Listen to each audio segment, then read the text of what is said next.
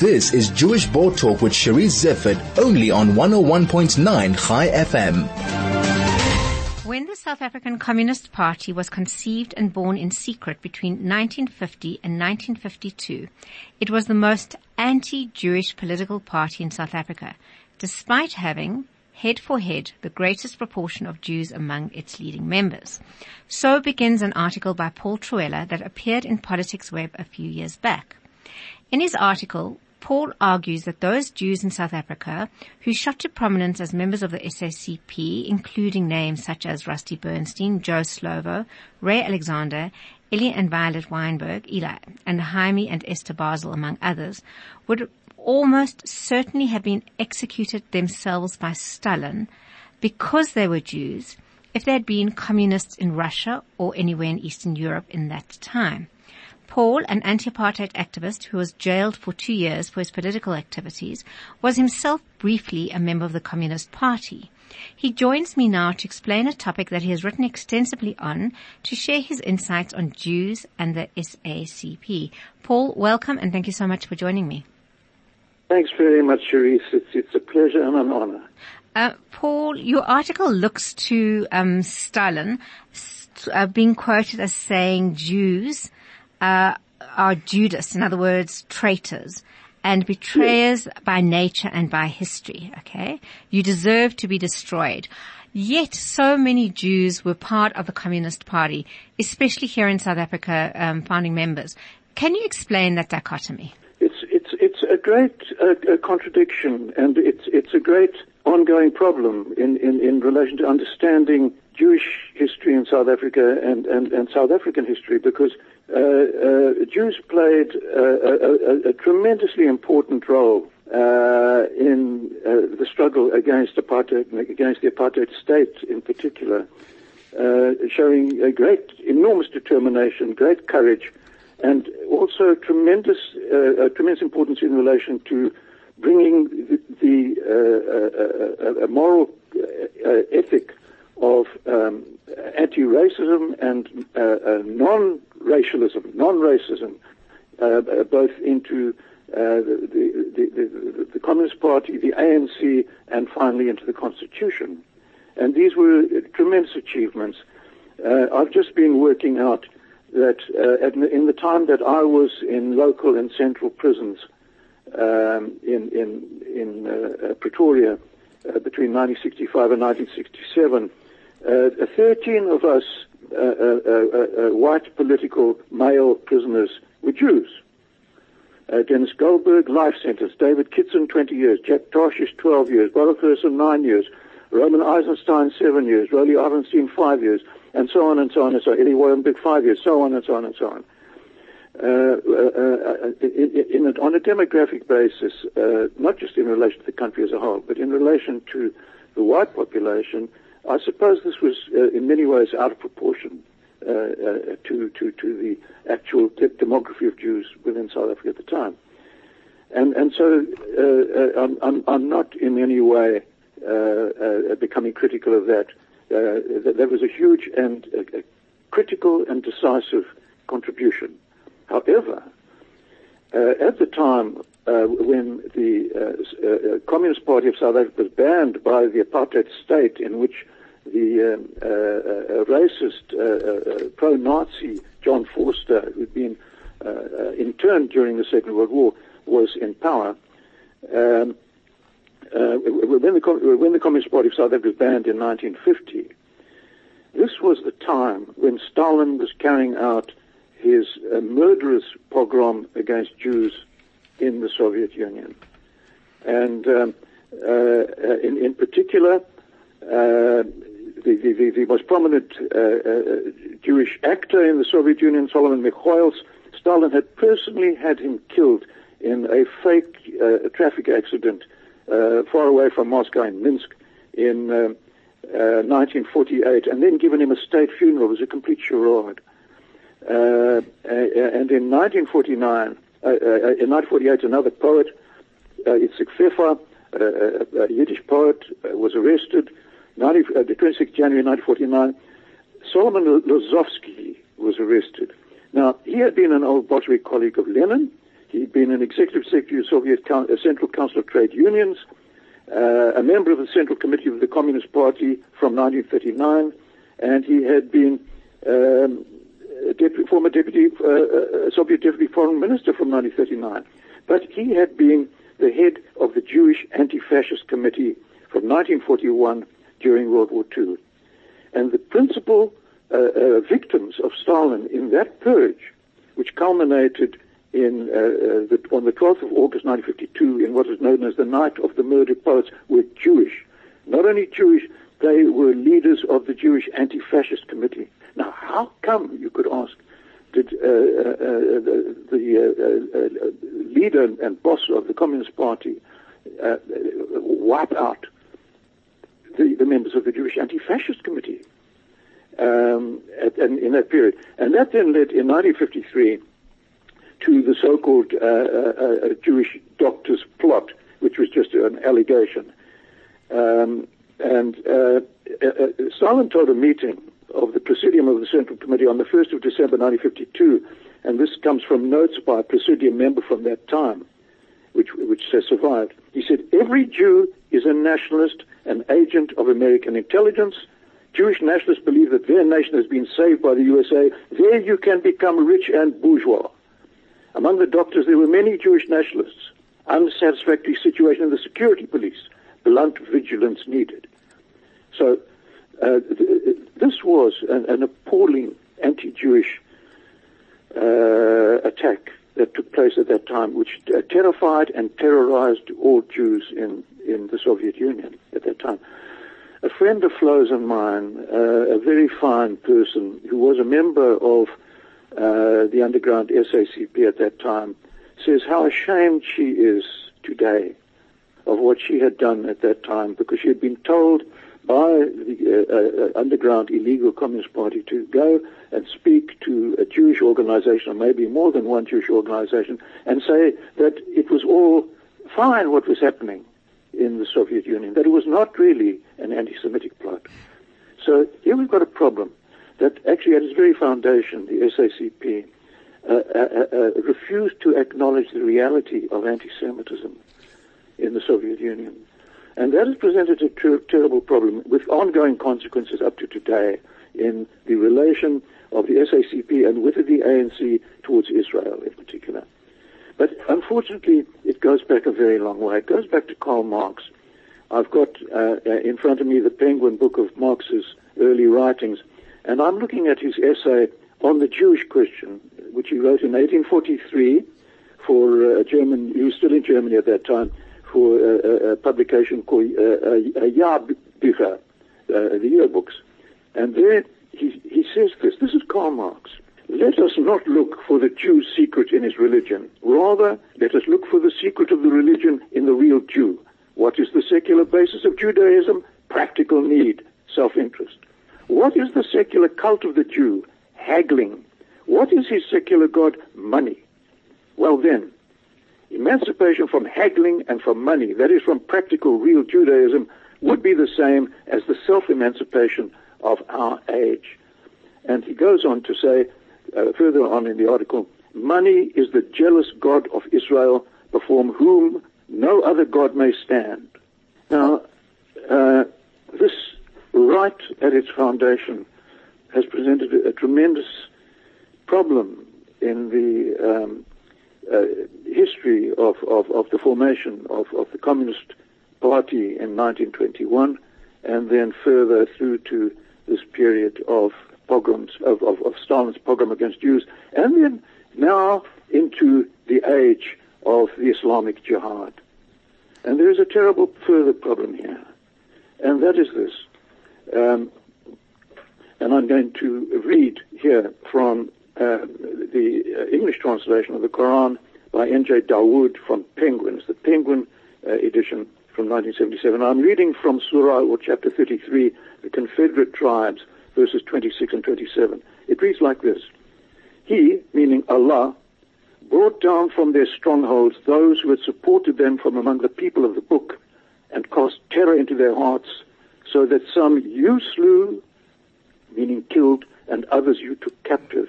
He made you masters of their land, their houses and their goods, and of yet another land on which you had never set foot before. Truly Allah has power over things. Now, this has presented all kinds of problems,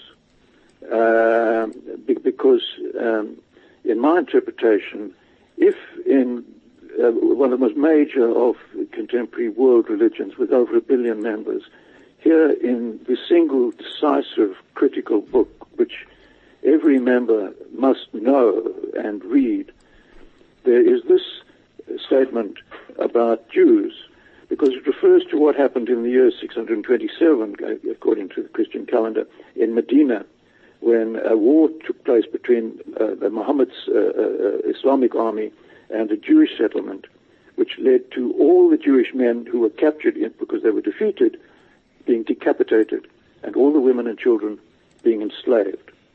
Now, if this is in contemporary history, as it has been for the past 1400 years roughly, and if such an important factor in South African political life as the Communist Party, with its tremendous authority in the thinking of the struggle against apartheid, and particularly the role of the Communist Party in exile in Umkhonto we Sizwe in Angola during the Cold War period there, this produces a tremendous problem about how to interpret not merely past history, but current history. And in my view, it has led to a very shameful, one-sided attack on Israel, and a lack of critical thinking in relation to really significant problems affecting Africa itself. These include what was never talked about. We were never told about it. We were never taught it in the Communist Party. It was never taught in the ANC either, and that is the East African Islamic slave trade, which went on for 3 times as long as the West African, basically Christian European slave trade to the Americas, that is to North America and South America, which by and large the white Christian population who have been responsible for it, both in Britain and in North America in particular, they put an end to it in the end themselves. But the Islamic slave trade in Africa, it was not Muslims who put an end to it. I've got a book called The Last Slave Market by Alistair Hazel, a very important book about Zanzibar and the extremely difficult struggle that was undertaken by the British consul in Zanzibar, finally to get Britain to have enough authority to put an end to the slavery of black people in East Africa, stretching down all the way south to Mozambique, as it happens, which itself has an Arabic name derived from Musa bin Bik, who was a slave owner, slave trader off the coast of Mozambique. So, and jihad is a major issue in Africa today, and it cannot be avoided. It's a real issue in Kenya, it's a real issue, of course, in Somalia, it's a real issue in Nigeria, Chad, Cameroon, and so on and so on and so on. And it cannot be ignored.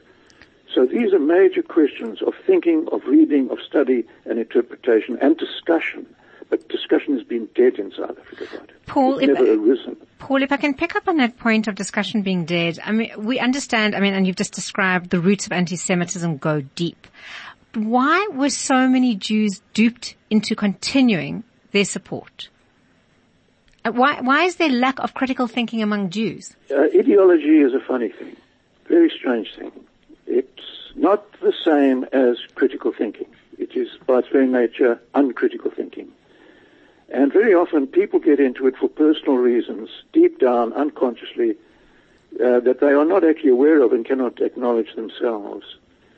And so there is an issue here of the ashamed Jew. And I think, would it be accurate to call Marx an ashamed Jew back then in the 1840s? A very brave man, a genius, actually, in his thinking, an extraordinarily important thinker, a tremendously hard worker and student. would it be correct to call him an ashamed Jew? Well, it's very difficult to know what not to call him. How different was what Marx wrote then from what Wagner wrote in the same decade, in the 1840s, zur Judentum in der Musik, about Jewishness in music, which was one of the sources of Nazism, ultimately, in the end, that document. So we're talking, if we would look at the history of Germany, you can't ignore this comment by Marx, this a very important article by Marx. If you were to go forward 100 years from when it was written to 1943, with Shoah in full strength. So we have to do a lot of thinking, and this issue of the Jew who does not wish to be identified too closely as a Jew, doesn't wish to have to stand up as a Jew particularly, not necessarily not acknowledging being a Jew.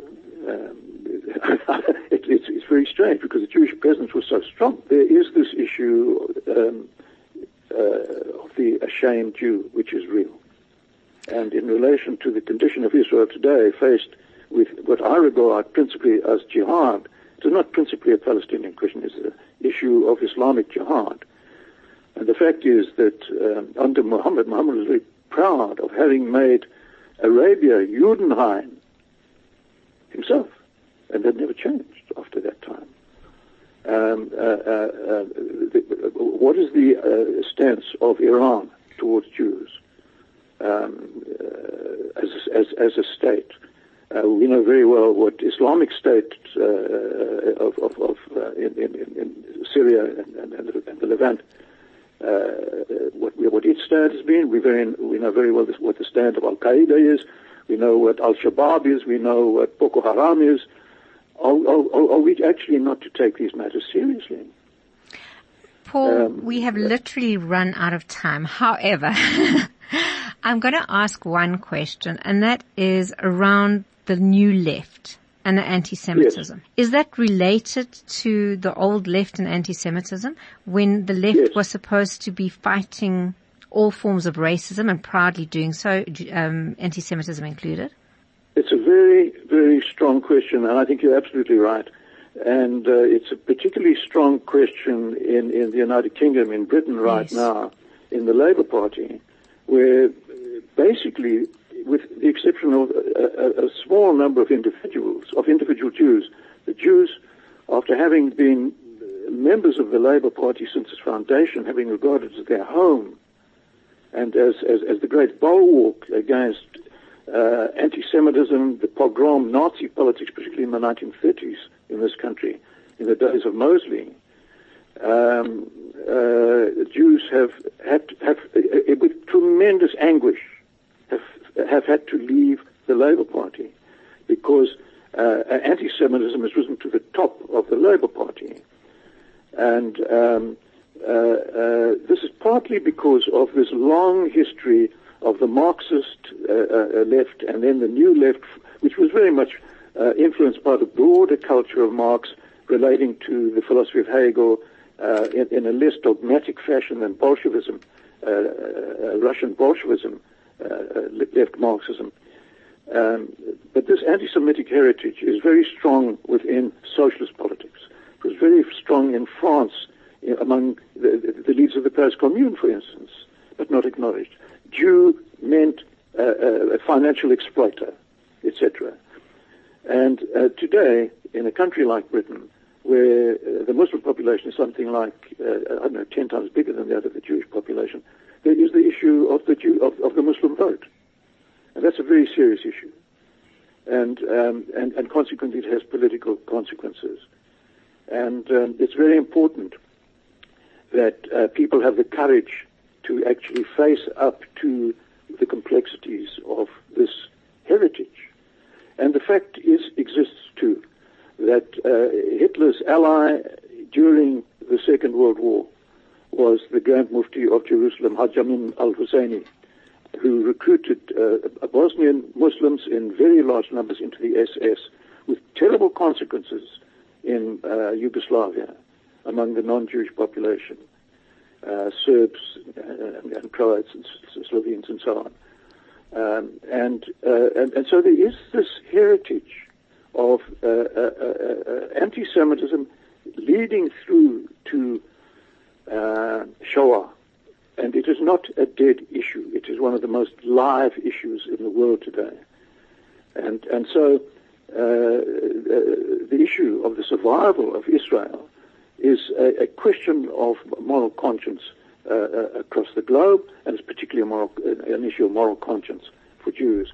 And it's intolerable that falsification of thinking and bad conscience be unchallenged. Well, that's unbelievable, powerful. I mean, Paul, I couldn't say it better than what you did. It's very powerful what you've just said. It's very thought-provoking, and of course, bringing the history, as you said, to our future, understanding our past in terms of understanding our present and our future. I think you've given a lot to think about. As always, I'd like to thank you for being a guest on my show. Certainly we're going to talk again at some point about your book about Quatra, which is obviously a hot topic here in South Africa. Paul, thank you so much, as always, for joining me. Cherise, thank you very much. Thank you very much. It's a privilege for me and very meaningful for me, and I'm very grateful. Thank you very much. Thank you, Cherise. Thank you to you. That was former anti-apartheid activist Paul Trehwela sharing his thoughts on the South African Communist Party and bringing a little bit of history to bear on that.